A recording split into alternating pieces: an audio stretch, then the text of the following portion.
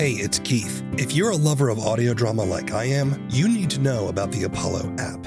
Apollo is designed around audio drama, so finding your next story is easy. You can always listen through Apollo for free, but there's also the Apollo Plus subscription. With it, you get ad-free listening, exclusives, and other bonus content for over 40 shows. And 70% of the revenue on Apollo Plus goes to those creators.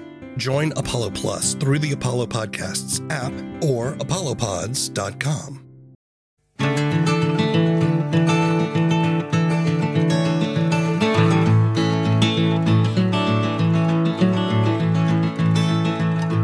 Hello, and welcome to the first episode of a podcast about audio drama and the creative process. I'm W. Keith Timms, writer and podcaster, creator of the Book of Constellations. In this show, I listen to the first episode of an audio drama, then have a discussion with the creators about the show, their methods, struggles, and successes. Today, we're discussing the first episode of Neon Shadows. Busted lock, missing key, it's dark, so just stay close to me. Stay to the neon shadows. Stay to the neon shadows.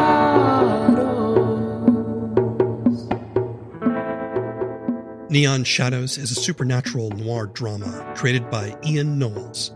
The story centers around private investigator Frank Dixon as he's drawn into discovering the truth behind a series of grisly murders and discovers fantastical secrets about the city he lives in that upends his reality. Knowles, who also does the voice of Frank, is working on the third season of the show. The first episode, A Shadow Looms, has Frank looking into a murder victim who has had all the blood drained from his body. I spoke to Ian remotely from his home in Ohio. Tell me a little bit about yourself as an artist and a creator and a writer. Just a simple Midwest boy. I was born and raised in Ohio. When I was young, I liked to draw and paint and sculpt and stuff. Also would always take a cassette tape recorder radio combo, and I would always try to record my own radio shows and stuff like that. Yeah. That's kind of like what made it feel like I was always supposed to be here at some point. I get that. Yeah, I used to do stuff like that too. I had forgotten about this, but I remember recording a letter to someone, walking around my college campus, this was the nerd that I was, with one of those portable cassette recorders, not even a microphone, just speaking into the built-in mic that was on it, and like making up a story as I was going around, and then I would go back and like use practical sound effects. That's great. I remember I used to do like these little audio only skits, and we would try to make jokes or scenarios, even with like slapstick humor that you typically have to see. And we would try to make it sound like there's dimension and comedy just on that little recorder. And I remember us playing with it outside, and I dropped it and it shattered in a million pieces, and I lost it all. That's terrible. Oh man. So you've always been attracted to storytelling, even when you were a kid? Yeah, I mean, I'm the eldest sibling, and I have like two rambunctious sisters who had no interest in like video games, art, or reading or anything like that. So my dad really like invested all of his creative focus into me. Like my bedtime was at like 9 or 10, and I could stay up an hour or two later if I was working on art or I was reading a book. Just incentivizing me to be more creative, even though that was already like a main focus of mine. I was always into just wanting to sponge up and absorb stories, whether it was in music, movies. You know, I loved watching music videos as a kid, seeing how they would interpret the song and turn it into like visual art. So all kinds of things like that. It really just made me hyper focused on wanting to create stuff all the time. My wife could tell you, I pick up 1,000 different hobbies, and there's no telling where I'll go with any of them. I think a lot of us artist types do that. It's like, oh, this is fun. And then we do that for a bit. Oh, this is fun. Did you want to incorporate storytelling or your art into your studies? Oh, no, I went to school for business. Honestly, my mom just figured that college was the only right path. You know, from her schooling and stuff, she thought like that was kind of the route you had to go to be successful. Luckily, it's not. But I went to business school for a couple of years, and then I dropped out. what brought you to audio drama from there?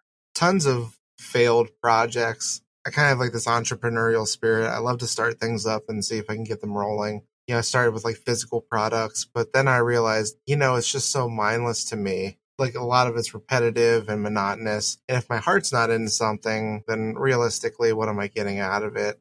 I started to lean more towards creative things. Like I had a YouTube channel where I'd rate and review obscure movies and video games. So I did that for a while. It's called Okay, Let's Review. I feel like there's some measure of success because we made a lot of people mad. So with our opinions, so that's always great. So after that, I started listening to shows like the No Sleep podcast and then Old Gods of Appalachia. And I said, you know what? I can do this. I can like bring the stories that bounce around in my head all day. I was thinking, who do I think I am to just be able to like make a script and just to do all this stuff? And I was like, but like everybody had to start there. So exactly. I was like, let's see what I can do. I just want to go back a little bit to what you said earlier about you had a bunch of projects that you sort of tried to get off the ground, and you said a lot of them failed. And that's, it's been a lot on my mind personally lately, just this idea of how do you reconcile your self-image with, sometimes things fail. Can I ask you about your attitude toward failures? Yeah, definitely. I think that's a big thing I think everybody needs to hear. So many people are so afraid to fail. Just make sure you're failing up. Fail, research, adjust, fail. Every company that's ever existed, every entrepreneur that's ever been successful, Mark Cuban, he doesn't sit there and talk about his 40,000 failures, but you could pry it out of him because usually it's a badge of honor. There's just some things you're just never going to learn unless you learn it the hard way. Just some random kid who doesn't know anything, and he wants to sell jeans or something like, you're going to have to fail by learning about supply chain, supply and demand. You're going to have to fail about learning how to source goods and cost adjustments. And that's not even involving the stylistic and artistic aspect of it all and advertising, what we do, creating audio drama and stuff like that.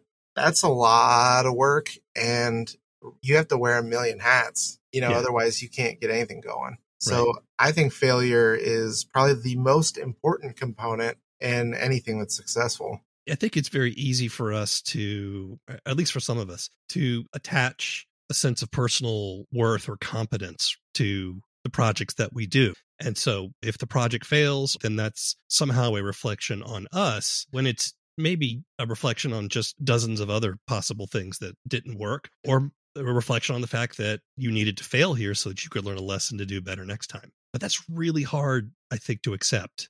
Yeah, I think having a thick skin is obviously a great advantage in that respect, which I do. But, it wasn't earned gracefully. So, yeah. So where did Neon Shadows come from? I thought, man, it'd be really cool to just like make a story and just really make like, I didn't even know it was really called audio drama at the time. Mm-hmm. I was just calling everything radio plays. And then Dan Faulkner, who is the voice of Dusty Willis, Frank's sidekick in Neon Shadows, he got to talking with me like, it would be really cool. And I trust you as a writer, even though you haven't written a lot. I really like what you write. So I was just like, what kind of genre are we interested in? What kind of story are we interested in telling? We want like a dark, kind of gritty, cool scenario. And then I said, what's kind of underserved is the noir genre. What do you like about noir? I've always liked it. Classics like Maltese Falcon, Chinatown, even though it's not technically noir, I've always really liked spy and like James Bond movies. Noir is typically about crime and corruption. One of the recurring themes that you typically see in film noir is the institutions that we as societies tend to believe in are shown to be corrupt or rotten. And that's why it's usually an outsider figure, like a detective, that's doing the investigation, because they're not part of the system. And usually the detective is broken in some way emotionally or has a past that they're running from. So I'm curious as to why these particular themes attract you in terms of the stories you want to tell. I guess in part is because it's real. It feels more raw. In making this, I also wanted to, I didn't want to be the main character, mind you, but that's just how it shook out. But I wanted to explore voice acting as well on top of this, since I obviously don't have enough on my plate with editing alone. My friends that I went in making this with Dan and his girlfriend, Amber, who plays Lady and also Cordelia. We just all thought it'd be a cool thing to do together. I typically like dark themes. Not just because it's more like real, because I'm nowhere near as jaded as the main characters of these shows, but I do like the dark tones. I like the truth. I like the mystery. Why don't you tell us a little bit about Neon Shadows in your own words? You have a jaded private eye who has some military experience, and it's inferred that there's some law background. Back in the 50s and into the early 60s, they called it shell shock. PTSD was pretty much untreated entirely. And so it was just kind of considered just part of someone's personality. So you kind of see that come through in Frank, but Frank also reflects a lot of my view of the world as well. Some of his past is similar to mine. It's the first script I ever fully wrote. So it is like connected. It's like tethered to my heart a little bit. Can I ask, what do you share in common with Frank? A family history with alcohol and drug abuse. Yeah. Going through certain traumatic events. I can relate. I don't have it anywhere near as bad as some people do, but I heard a saying that is like, let no good pain go to waste. Kind of use, kind of the reasons why I would hate the world or I would be mad in general, because I did used to have an anger problem, and it kind of feels like it's really easy to write Frank and dictate him from a position of he didn't find the answer I found. Psychiatry wasn't a normal thing in Frank's day. So we can get help on our phones, on our cell phones. Whereas, back then, there still kind of is now. There's a strong stigma around not getting help for yourself mentally. Right.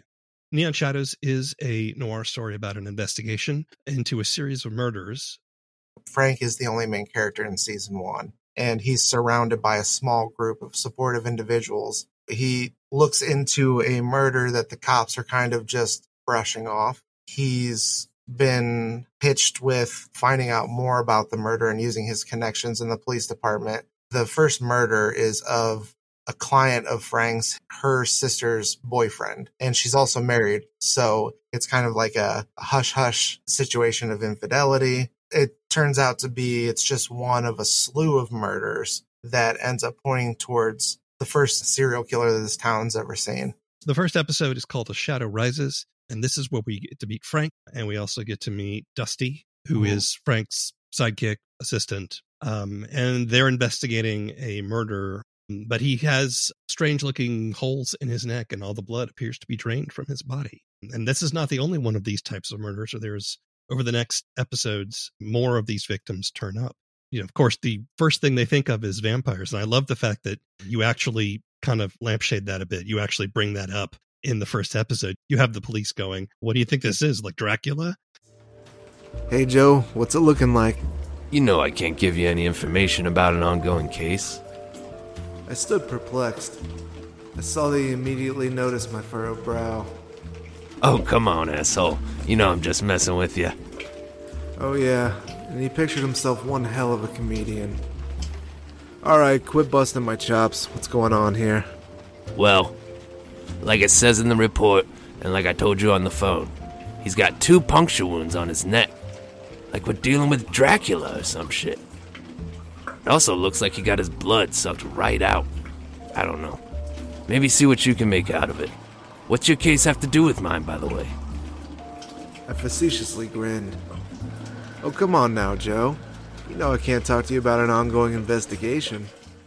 I'm a fan of tropes, recognizing them and using the good ones to make your story more entertaining. So there's lots of red herrings. If for those of you who don't know what a red herring is, it's basically a switcheroo. I'm making you think it's one thing, it's actually another. But even that other might actually refer to something else instead of the original. It's pretty on the nose. There's even a bar in the show called the Red Herring. So I wanted to really pay homage to, literary devices and that I'm no stranger to wanting to use them. The second episode continues the investigation. We get to meet some other people that are in Frank's life. We meet a detective who is Frank's friend in the police. We also get to meet Ulysses, who is the manager of another club. In the second episode, Frank is trying to find as much information as he can. He ends up getting into a fight trying to protect a contact. You do a lot of really gritty Foley in that fist fight. That must have been a challenge to pull off. That was like my number one challenge. Was everybody said, even my close friends who I typically consider their counsel extremely wise, they said, don't focus too heavily on action. And I understand, the pitfalls there, but Sure. I kind of wanted to make something cool in spite of it. To this day, I still don't hear a lot of audio drama that has like solid 3-dimensional gritty action going on. All right, guys. Whatever you had tonight, I think you've had enough. Now go on, get home. The city ain't safe at night. I'll show you not safe, old man.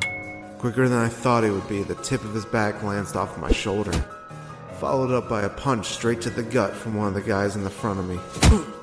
The one with the lead pipe came in for a swing but missed. The only one who didn't make a move yet threw a fist at my face. I threw an elbow up in time for him to bust his knuckles directly on my bone. I threw a jab at him, but then the lead pipe came from beside me, hitting square in my jaw. I fell to my knees. Just as I started to see stars, I shook him off. As the lead pipe started to come down again, I grabbed the wrist of my assailant, sliding my arm and then my shoulder underneath his elbow. What was one became two, as I snapped his limb at the fold. Luckily, it horrified his friend, who carted him out of the alley swiftly. Come on, man, let's go. 2 down, 2 to go. What is your philosophy behind doing action scenes in audio dramas? Because we don't have the visual element. Part of the reason I picked noir on top of all the other reasons is because you have an excuse to narrate, especially on the inside of someone's head. But that's also what the action is helping with as well. As I actually took a lot of care in order to fight that feeling of I don't belong here and all that imposter syndrome stuff. I feel like I did a pretty good job at creating a soundscape on season 1 that made you feel like you were in these locations. Mm-hmm. So I feel like that's really important. Do I want it all the time? No. Does every step need to have its own sound represented? Definitely not.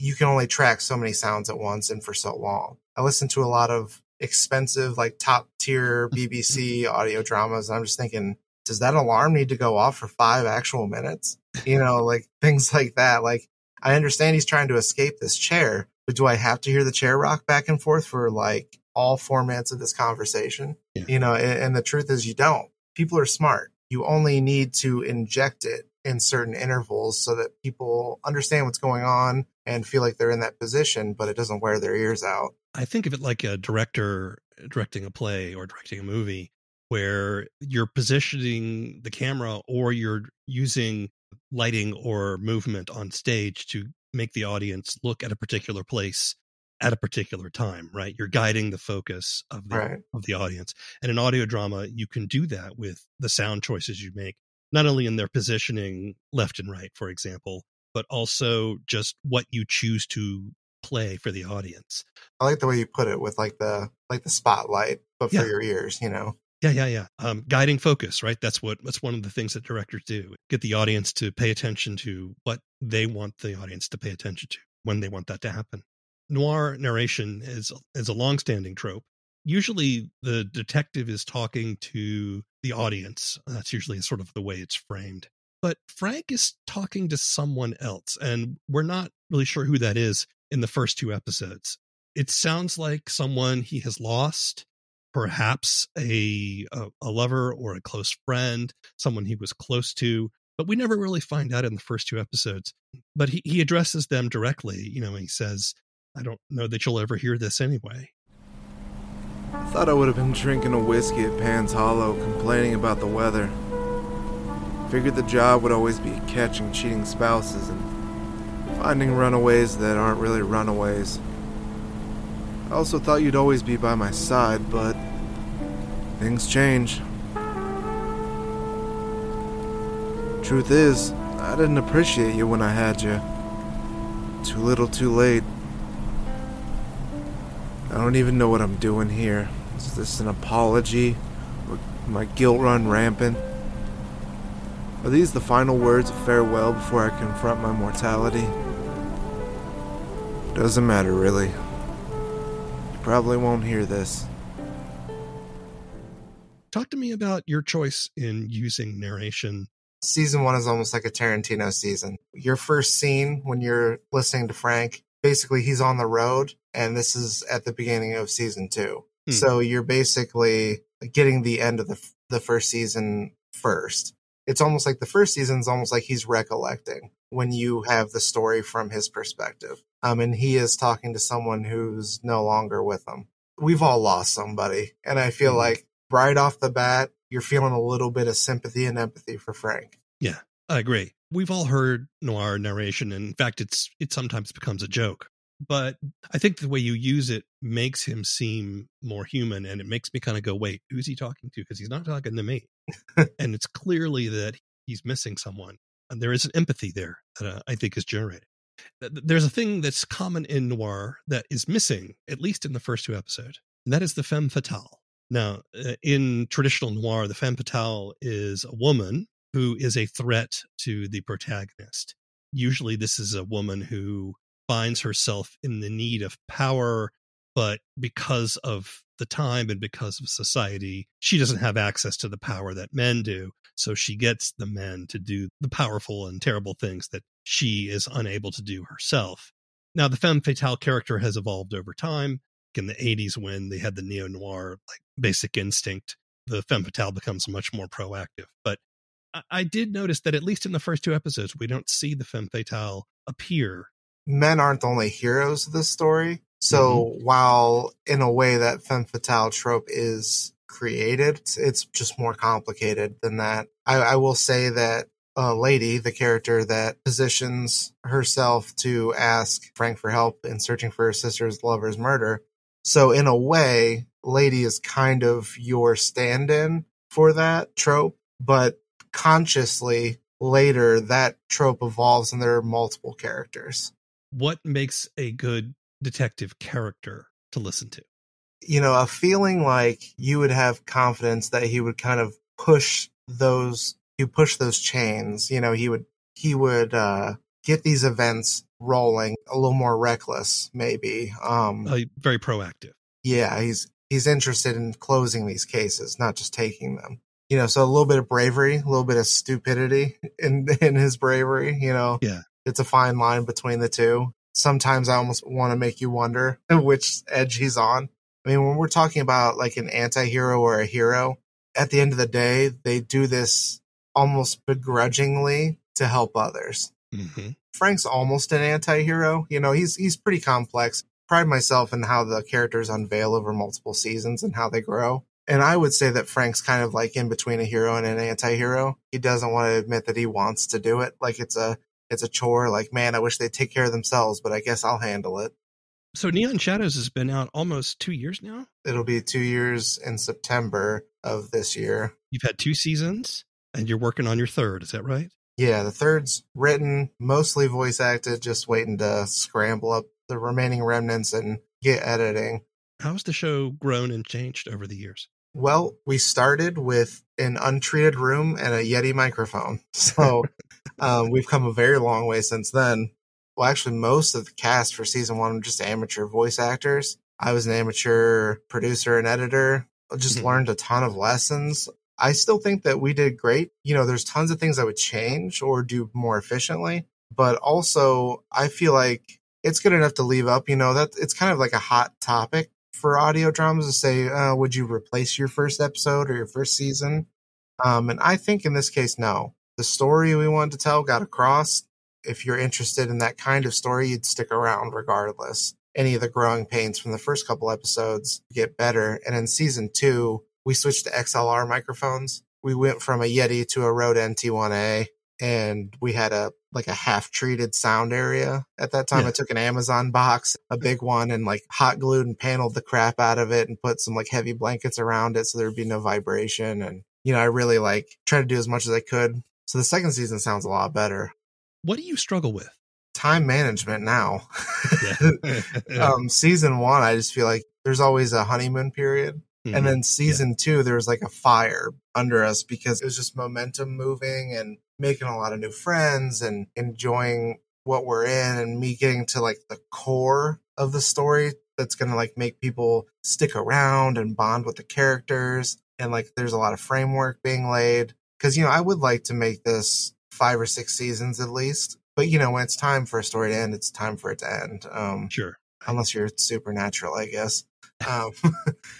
But I would say by the third season, I'm kind of at the point where it's like I understand the zone I'm in. It just gets harder because I get I guess you could say more popular voice actors. People are doing big projects, so I have to wait on them a little bit. Yeah. Oh, sorry, I'm working on Borderlands 3. I can't help you with this yet. Nice. Or, I'm filming this movie in the UK. I can't help yet. So it's okay, I have to work with each other's schedules. I do take the opportunity though to write ahead while I'm waiting. So season 4 is almost written for Neon Shadows, even though season 3 is not 100% recorded yet.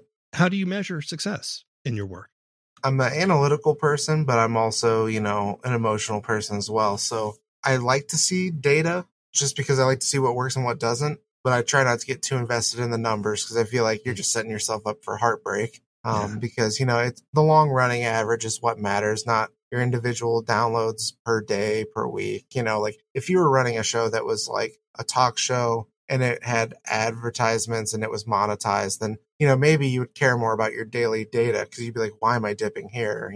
Yeah. But for audio drama, especially one that money's not really important, we usually fundraise at the beginning of a season. Just so I can pay my voice actors and that's it. And, if we don't meet that amount, I just still find a way to pay them out of pocket. So it would be great to get the leverage of more money just to make more stuff, make more stories happen. But, how I measure success is just basically by reception and how good of a community I'm able to build around me. I think that's the most important thing. So you've been doing this for a couple of years now. How do you stay motivated?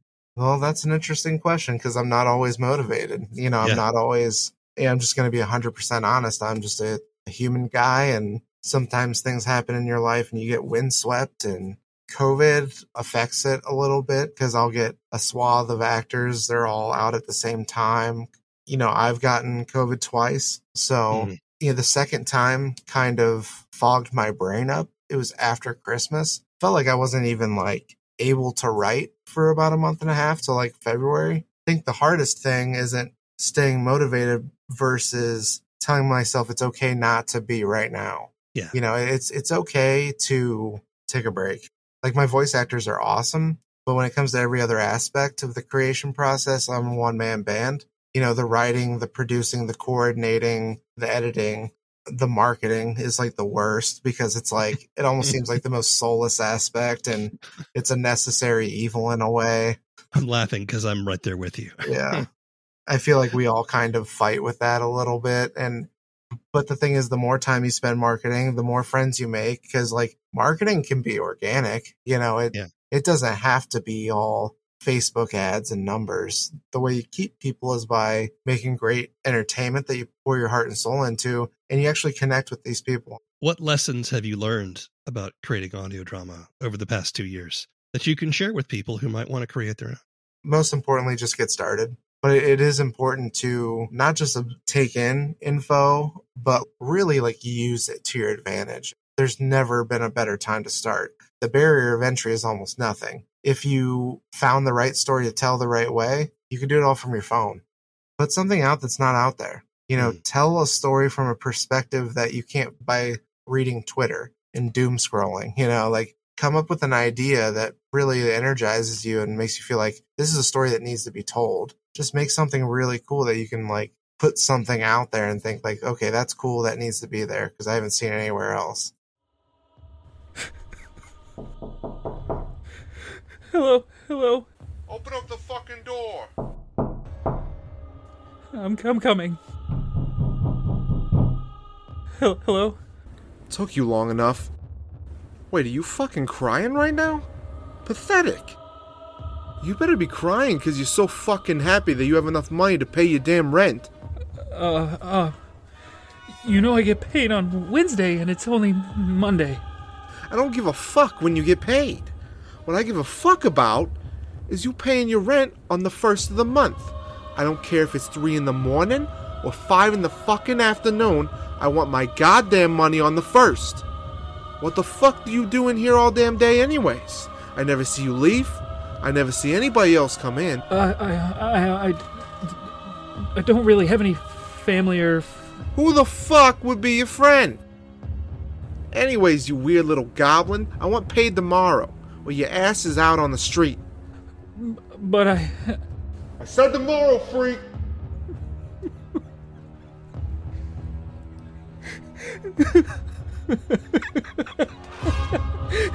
I'm not saving you.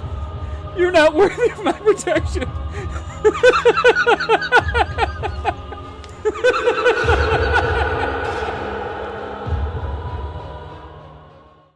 Neon Shadows embraces film noir, but weaves in a supernatural element that is unusual for stories of its kind. It's also not afraid to give a knowing nod to the genre now and again. But the show rises above mere tropes through its characters, which are complex and true to life. You can listen to Neon Shadows on most major podcast platforms or see our show notes for more information. The first episode of is written and produced by W. Keith Timms. All the opinions expressed in this show belong to the people who expressed them, and not necessarily to anyone else. The theme song is Mockingbird by David Mumford. If you want more information, want to sign up for our newsletter, or if you're an audio drama creator and would like to be on the show, visit our webpage at thefirstepisodeof.com. If you like down-to-earth sci-fi audio drama, check out my show, The Book of Constellations, wherever you get your podcasts. Keep telling stories. It's the only way we're going to get out of this mess. Until next time.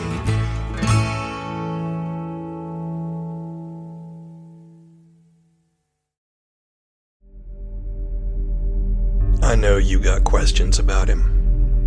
Where did he come from? How did he do all those things they say he did? Was he a terrorist? Was he crazy?